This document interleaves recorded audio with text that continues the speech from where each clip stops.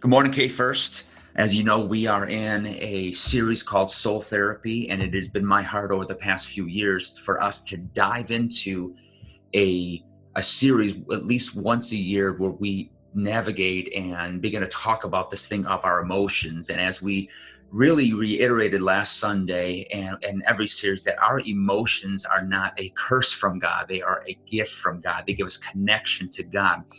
And there's a scripture that I've leaned upon for years that I remember when I first read it, I really looked at it in light of marriage, but I think it speaks something much deeper.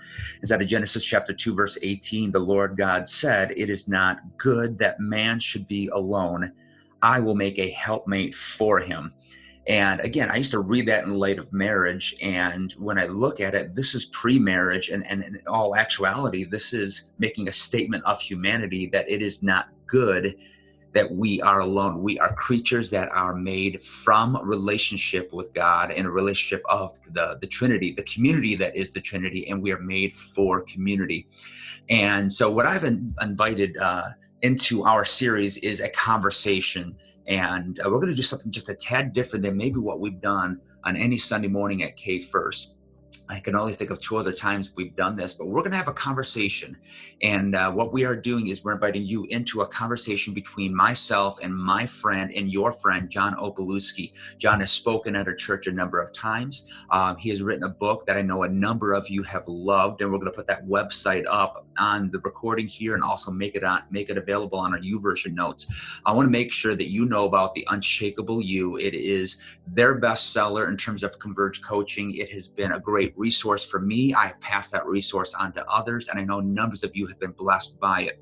But John has been a personal friend. He has helped me with my feelings of isolation, and I also think that John has been given an amazing opportunity to not just speak on the issues of isolation, but he has actually met pastoral staffs, to talk to them about isolation. And especially in this time that we find ourselves in, this season of quarantine, it really brings us all to the place of having to have this feeling faced head on. Are we isolated? Are we not isolated? Even within our homes, in the community of our homes, we can all experience this. I don't think there's a single human being that is not susceptible to this feeling of isolation. So we have just welcomed John to come on in and talk to us about this issue. And we're going to do a little Q&A, a little bit of a conversation, because I believe part of soul therapy, part of looking deep inside of ourselves, is really questioning what are we feeling and what do we do with that. And during this time of quarantine, I think it behooves us to really talk about this isolation, because I believe that it will not just the effects not just hit us now, but we'll really have some unending effects that go out from here. So, John, thanks for being with us. Thanks for joining with us. Would you just share your heart about this issue of isolation? Sure. Well, first of all, Dave, thanks for inviting me to this platform. I'm envisioning your entire congregation and some people I've never met before in your community watching and listening. And so it's really an honor and a privilege to be part of this conversation with you today. You know, I think I'd like to just start by telling you a little bit about my own experience with this the last 6 weeks. You know, when this all came down, um, I knew that there was going to be a point in time in this process that if it extended very long, that I was going to start to feel the pinch of it emotionally myself. So the first few weeks I did pretty well. You know, we were obviously worshiping in our living room, watching our pastor preach, and I got along okay with that. It seemed like Easter Sunday was a pivot point for me, Dave. I um, I, I think I can say this. I just annoyed on Easter Sunday that I couldn't be with people, and I don't know if you were annoyed, but I felt just annoyed by it. As a And pastor, I was absolutely annoyed. yeah, it just seemed, it really hit me that Sunday. Like, man, I feel isolated.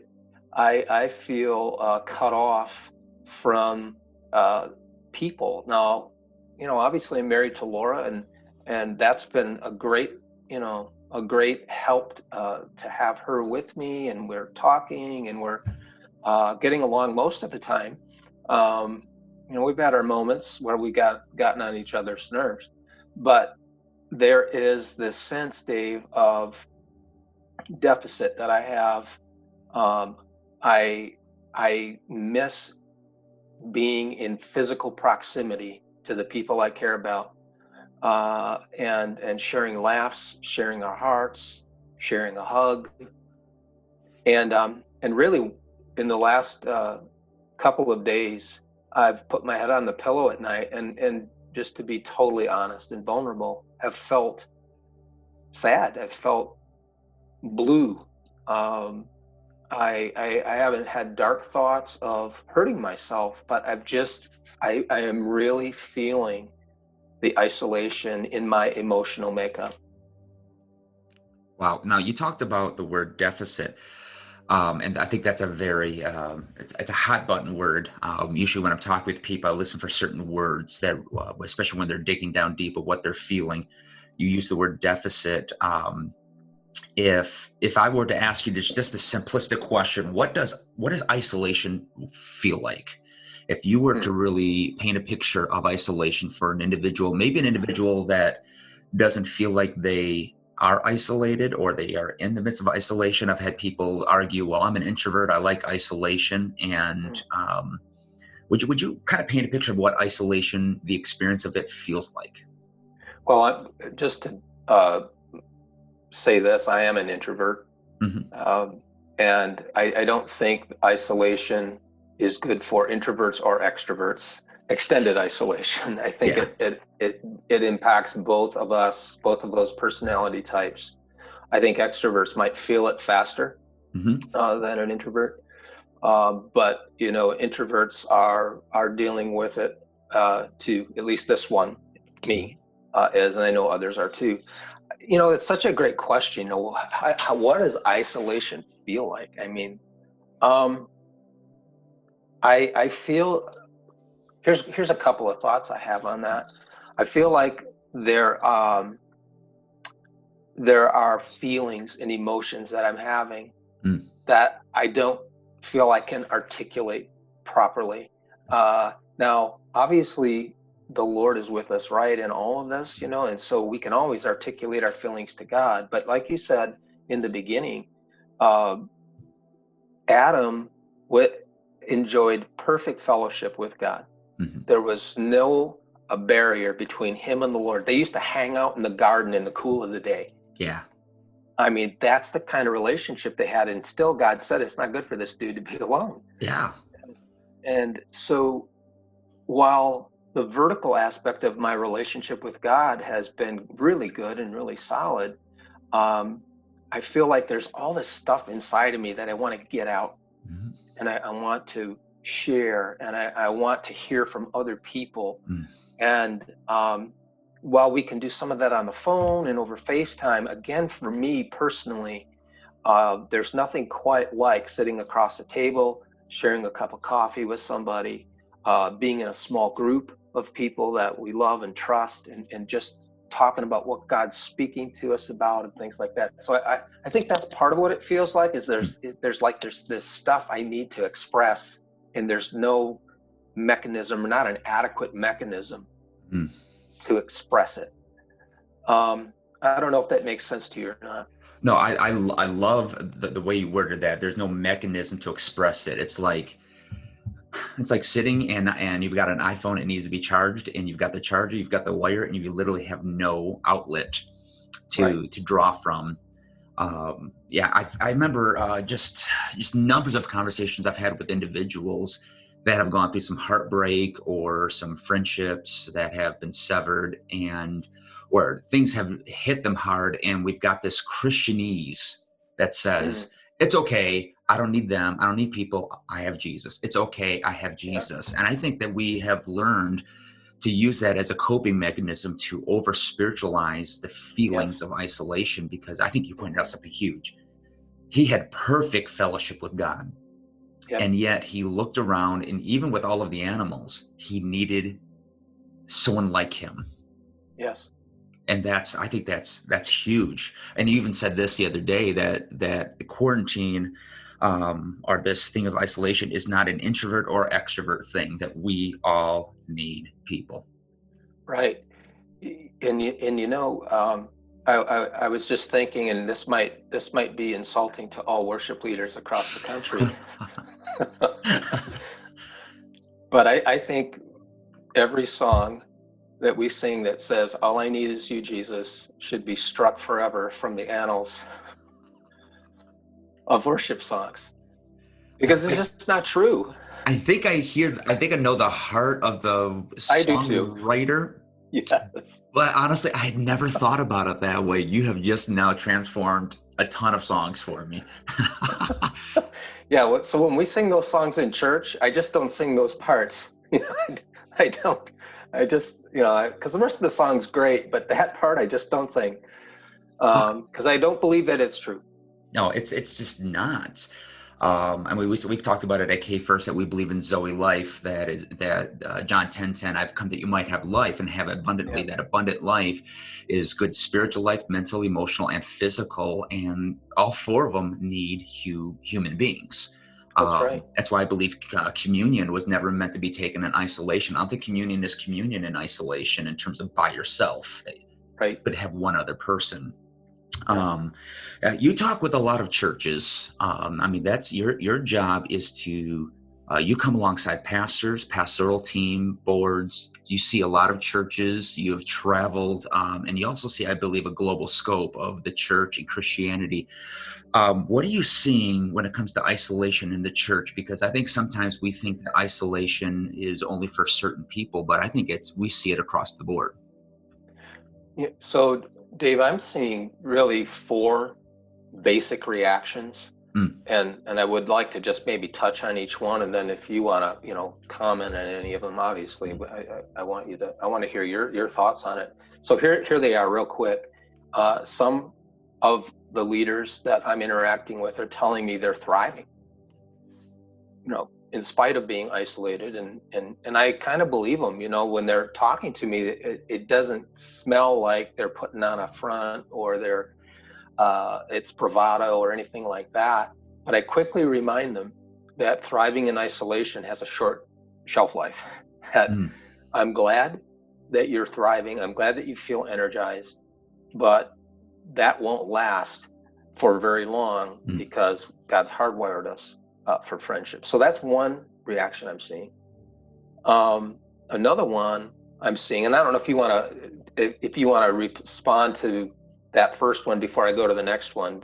Do you want to do that, or you want me just to No, run through these real quick? I'd say just run through it, and Okay. that way we can talk about that. So here's the second one. Some are telling me they're thriving in spite of being isolated, and I don't believe them. I think they're in denial. Mm-hmm. They're struggling, but they're afraid to admit that they're struggling. For some leaders, it is just so hard for them, and I feel sad for them. Mm-hmm. It's just so hard for them to say, I'm human, I'm normal, I have feelings. So that's the second one I'm seeing. The third reaction I'm kind of noticing a trend is, some are telling me they're hurting, but then they quickly follow with something like this. Others have it worse than me, so I really have nothing to complain about. And while I kind of appreciate that sentiment, I think what I see happening there is a denial that the isolation they're feeling is real. Yeah. That there's loss associated with, and you asked me what isolation feels like. It feels like loss. Mm-hmm. In a way. There's this sense of a loss of personal contact. Mm. And so for this third group of leaders, ignoring doesn't, or minimizing, maybe that's a better word, doesn't really help you deal with this isolation factor. It just kicks the can down the road, so to speak. And there used to be a commercial many years ago, and Dave, you're probably not old enough to remember this one, but it was the Fram oil filter guy. And he was this kind of like greasy, sleazy looking car mechanic. who said, hey, for a $5 oil filter, you could have avoided this $500 engine problem. I You could. actually remember that one. Do you remember that one? Mm-hmm. And the punchline of that commercial was, you can pay me now or you can pay me later. Yeah. And I think this third group, while they're in touch with how they're feeling, they minimize it. They dismiss it as not important.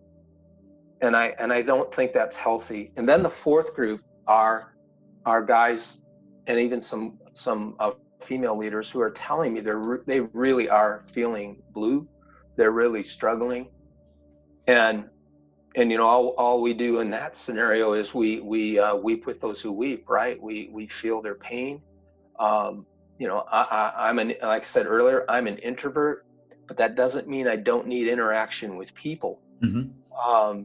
It's just that I'm selective as an introvert about the people I interact with. I don't draw energy from big crowds. I draw energy from close friends. Yeah. And so those are kind of the four different things that I'm seeing. Dave, wonder what you think about that. With the first point that you brought up, those that are getting energized, that are kind of enjoying, I think I would think they're talking about solitude instead of isolation. Mm-hmm.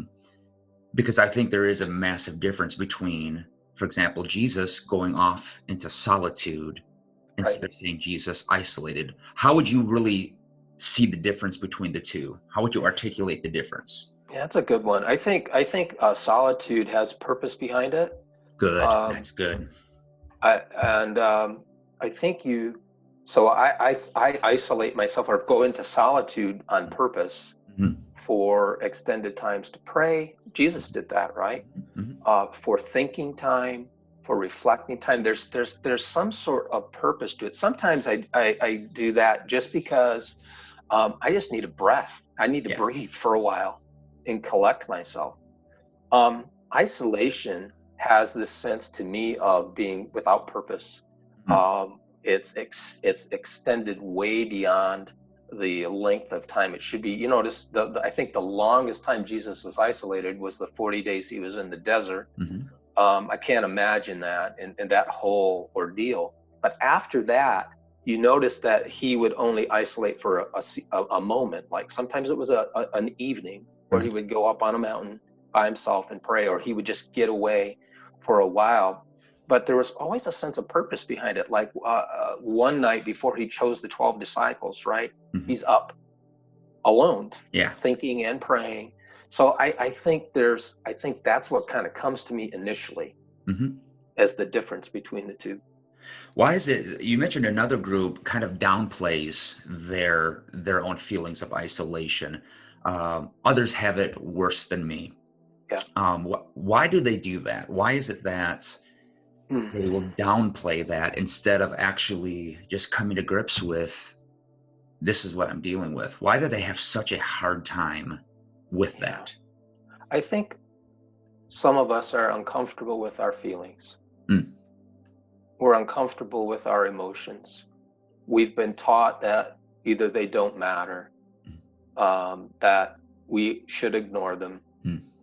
And so when they come up, when they bubble up to the surface, we don't know what to do with them. We're uncomfortable. So our default move is to deflect, is to try to get away from them as fast as we can because they make us so uncomfortable. We say things like this: I shouldn't feel this way. Mm-hmm. Or I should feel another way. And one of my friends puts it this way, Dave. He says, we're shooting all over ourselves when it comes to our emotions. And, made me laugh, when he said that, but it's true that there's this sense of, I shouldn't feel the way I feel. I'm a Christian. I'm a leader. Mm-hmm. I shouldn't feel lonely. I shouldn't feel anxious. I shouldn't feel sad. I shouldn't feel fear. Wow. And the truth is, your emotions are your emotions. Yeah. They are what they are. The mature person accepts that emotion for what it is, and says, I feel this way. We say that again. That is so good. That right there is so good. Yeah.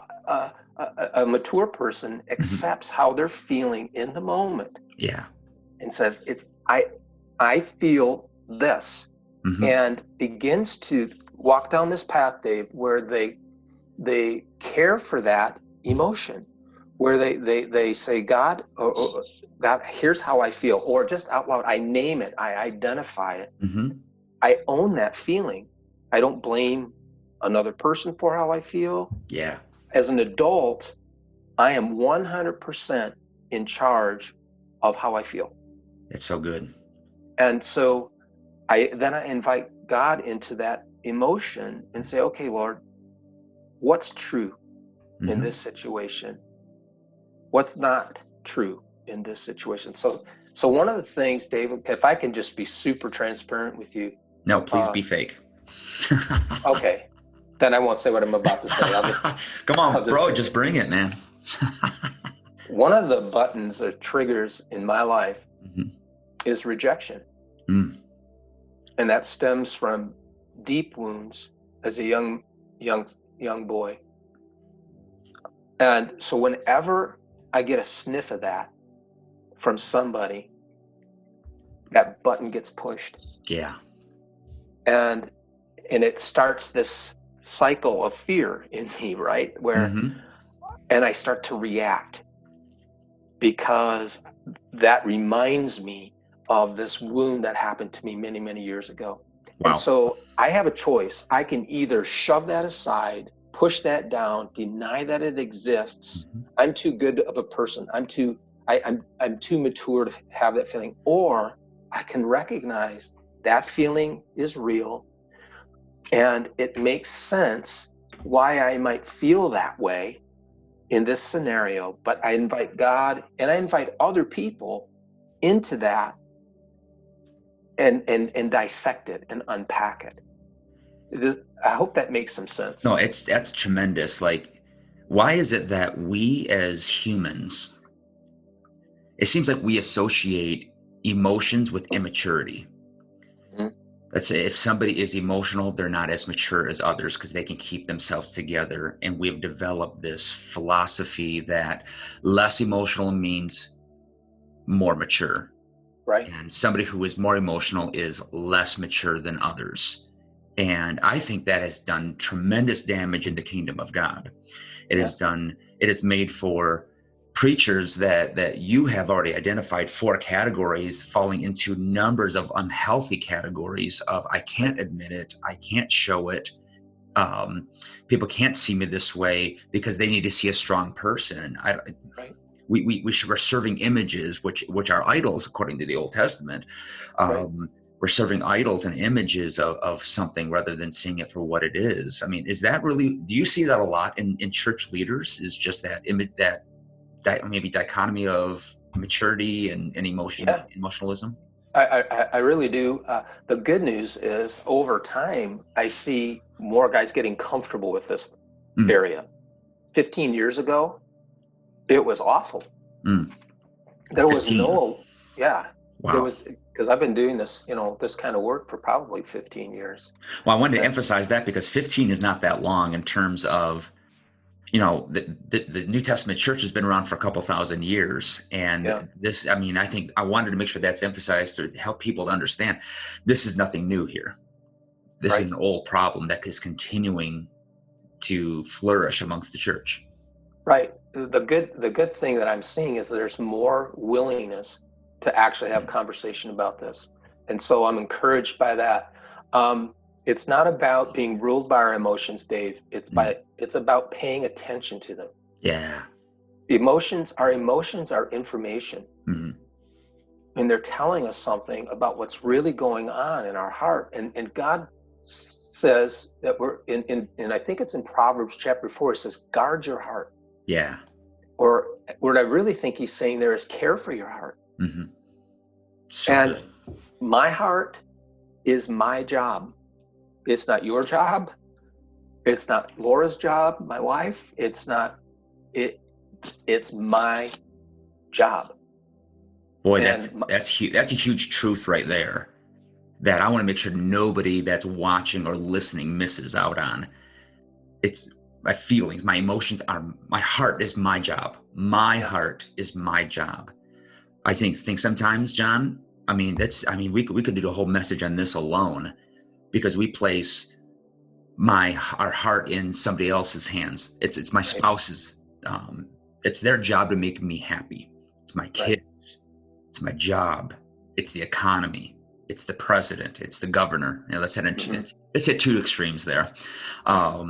It's conditions of the weather or life, and it's somebody else's job instead of us taking ownership. Because I think correct me if I'm wrong, if we actually take ownership, then we actually have to change. But if we don't take ownership, then we can defer the change to somebody else. I couldn't have said it any better. I Mm, mean, that's absolutely 100% true. So my concern is when leaders deflect mm, their emotions, when lay people deflect their emotions, there's this ongoing immaturity, there's this ongoing brokenness yeah. in our hearts that God wants to bring healing to. But look, I, I'm going to say something that may sound controversial, and I'm not saying it to be controversial, but I think sometimes we ask God to care for our heart. Mm, We think He's going to do it. I think that's our job. He's there to help yeah. and to assist, but He's not going to do that work for us. That's our again, I use the word our job. That is our job. Our heart, or I'm going to put it this way, my heart, my job. So good. I'm going to steal that and preach that sometime and take the credit for it. Yeah, go for it, man. So how do you reach out to somebody in isolation? And it's a hard question because it's not always easy to recognize that someone is Right? isolated. I think right now we can all assume we feel levels of isolation. So Correct. how do you recognize it, and what should you do to somebody with that's maybe in isolation? Oh, Dave, I think we talked about this the other day on a call that we're not mind readers. Hmm. There are moments when the Lord will drop somebody into my thoughts. I think it's the Lord putting them in my thoughts or in my heart, and I'll reach out to them and they'll say, "Wow, I can't believe you called me today. Hmm. I really needed that. It was timely."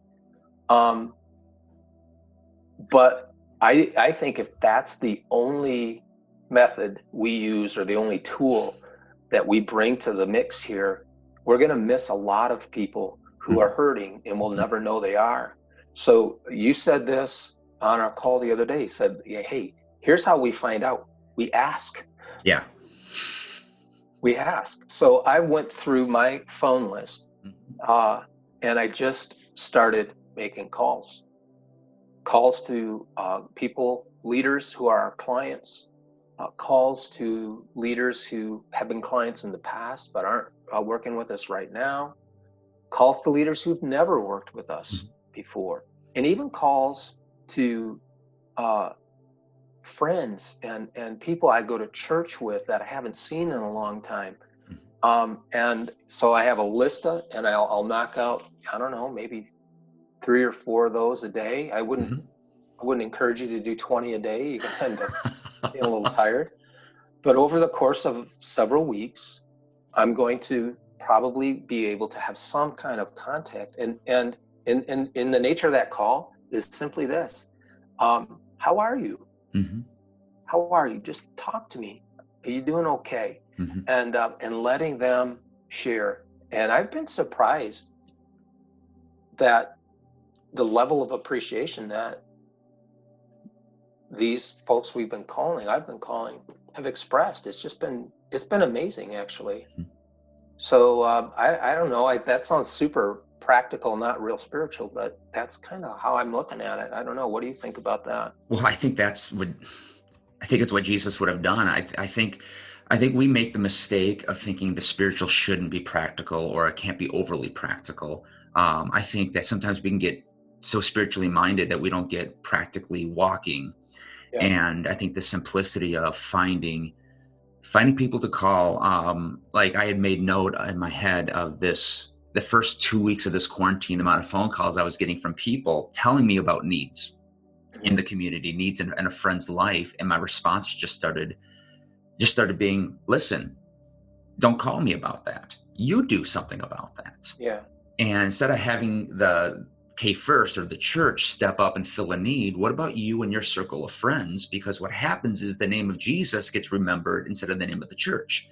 Yeah. And I've been seeing over the course of the past, 3 or 4 weeks since, is watching people just responding to needs around them. And even though I don't think God caused the virus, but I believe that every platform of pain can be a platform to show God's glory. And I think that we are maybe seeing a moment of a season of isolation be a place where the church can actually be the body of Christ. And I think that's what you're talking about, is just be the body of Christ, be the hands and the feet of Jesus, be the ears of Jesus when people need to have someone to talk to. And just letting the Spirit of God lead your heart. But at the same time, look around you and just say, who are my friends? Who are the people I used to sit next to? Because K First, you all know where you sit every Sunday. You don't change where you sit. Think about who the people you sit near. Think about senior adults that you greet and talk to and you sit near. Giving people a phone call and just doing a simple check-in. And I've been trying to do that with pastors. We've got just numbers of friends who just don't have any staff members whatsoever, and they lead alone, even though they've got volunteer leaders, but they lead alone. And so I know when I'm trying to contact pastors just to create some community. And I think that's something so simple, but yet deeply profound and impactful by just asking. I mean, Dave, and kind of like the 2 or 3 things that I want to make sure I cover in those calls. I encourage my friends, keep engaging in moments of meaningful connection with God every day. Good. Crisis can drive you away from God, or it can drive you or draw you closer. And, so I'm encouraging my friends, some of them who are really scrambling right now, to choose closer.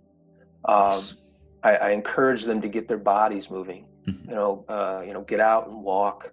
I belong to a gym, but the gym's been shut for, 5 weeks or something like that. So I've turned my home into a gym of sorts. So this morning, 3 sets of push-ups, walking, getting a lot of steps in first thing in the morning. Tomorrow I'll do that first thing in the morning, and then I'll grab the Costco laundry detergent jugs and curl those to work on the biceps, but just getting your body moving helps you manage the isolation. It just does something. It's not just a physical benefit to us. There's a mental benefit. There's an emotional benefit to it. And then the third thing I like to try to get in there in our calls, and this all happens in 10 to 15 minutes. Sure. Is try to nurture your relationships the best you can. Accept the fact that you're going to have to use other channels of communication that might be less preferable to you. But FaceTime and Zoom. We've been having a family Zoom meeting on a regular basis with the boys and their wives and our grandbabies. And that's been a lot of fun. The grandbabies, really aren't into it that much. But it's nice to see them. We've been talking with our boys and their spouses several times a week on FaceTime. And Laura just told me the other day, I thought it was such a great observation. She says, John, we're talking to our kids more now than we have in a long time.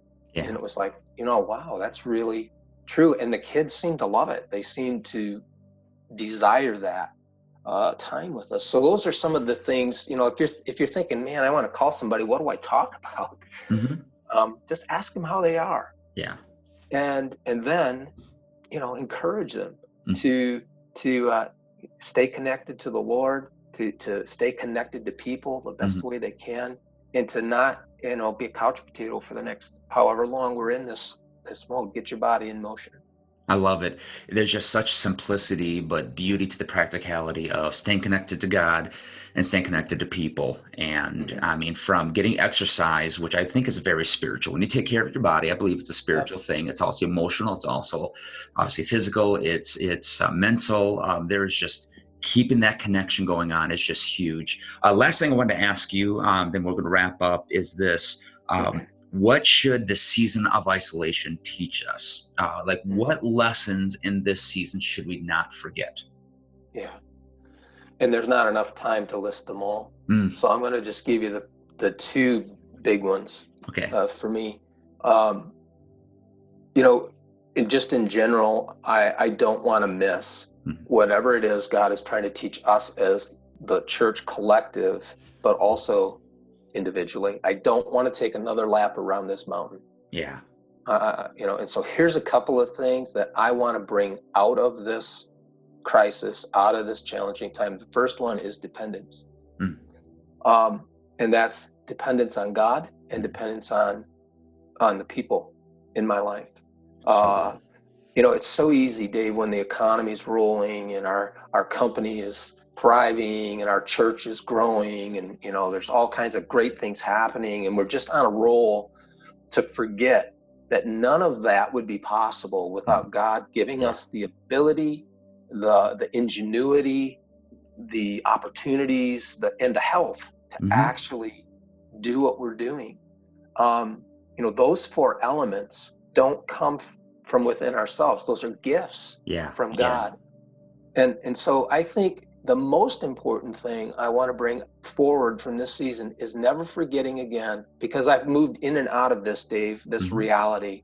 There are moments in my life where I've been very aware that I can't do anything without Jesus. And there have been Hmm. moments and seasons in my life where I've forgotten that. Yeah. Yeah. Um, I don't want to ever forget that I can absolutely do nothing without Jesus. So And good. and and when I forget that, and then things happen like have happened to us, and some folks have built something for years, and in a matter of weeks, it's Hmm. gone. Hmm. I mean, that brings you back to Yeah. total dependence on God. Even when times are good, I don't want to lose that. Yeah. So that's the biggest thing in my mind, David, is Hmm. that. And then here's the second one: is we've talked for decades about being a church without walls. I've heard that so often, and I think I've said it many times. I've heard Hmm. many preachers say it many times that the church isn't contained within the four walls. But let's be honest, we've lived like it was contained within those four walls for the So most part. good. I just think we have. Now we've been forced outside of the four walls. And it's been so amazing to see how creative we've become, Yeah. how outsider focused we've become, um, how our footprint has actually grown. Hmm. I have pastors telling me, John, I have a church of 150, and every Sunday we have over 500 people who are engaging in our Sunday morning service Hmm. online. It's incredible. Hmm. Um, I'm part I just attended part of this online prayer meeting, and it's an amazing 30 minutes of praying online with people. And there's over 100 people in this prayer meeting. It's just amazing.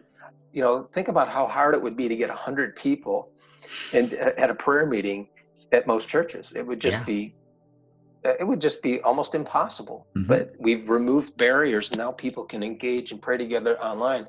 Um, I don't think we can go back to the old. Oh, we could go back to the old normal, but we better not go back Hmm.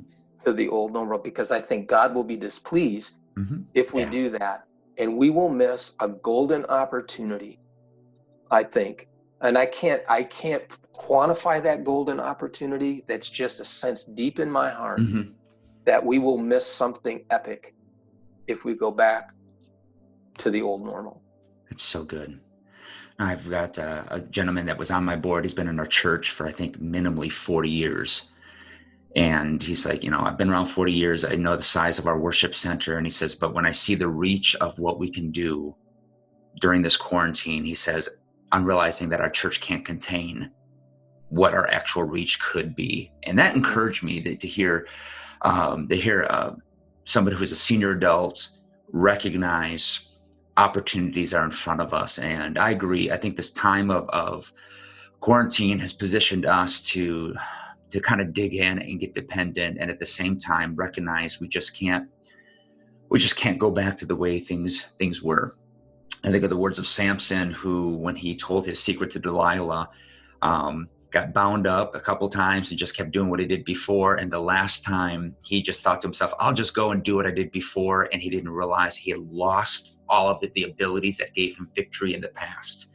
Yep. And I feel if we don't learn, we have a propensity to go back and just continue, and we will have missed this opportunity to, I don't like the word reinvent, but to really hear creatively from the Holy Spirit to reach the world and actually to be the church without walls. So, John, I can't say thank you enough for this. This has been rich time. And just so you know that what you're getting from us right now is what would I feel would be a normal phone call between myself and John. I know we were recording this for a Sunday morning purpose, but this is kind of normal conversation for John and myself. And there's a reason why I lean upon him as accountability, as a prayer partner, somebody that I like to talk to, and somebody that I am unafraid to be real with and ask him to pray for me and to help see me through some dark times. And so what I'm going to do is, just as we wrap up, is I'm just going to ask that John would just pray over all of us at K First, and just believing that God is just going to usher us into a new season of dependency, and also to a new season of creativity as we just see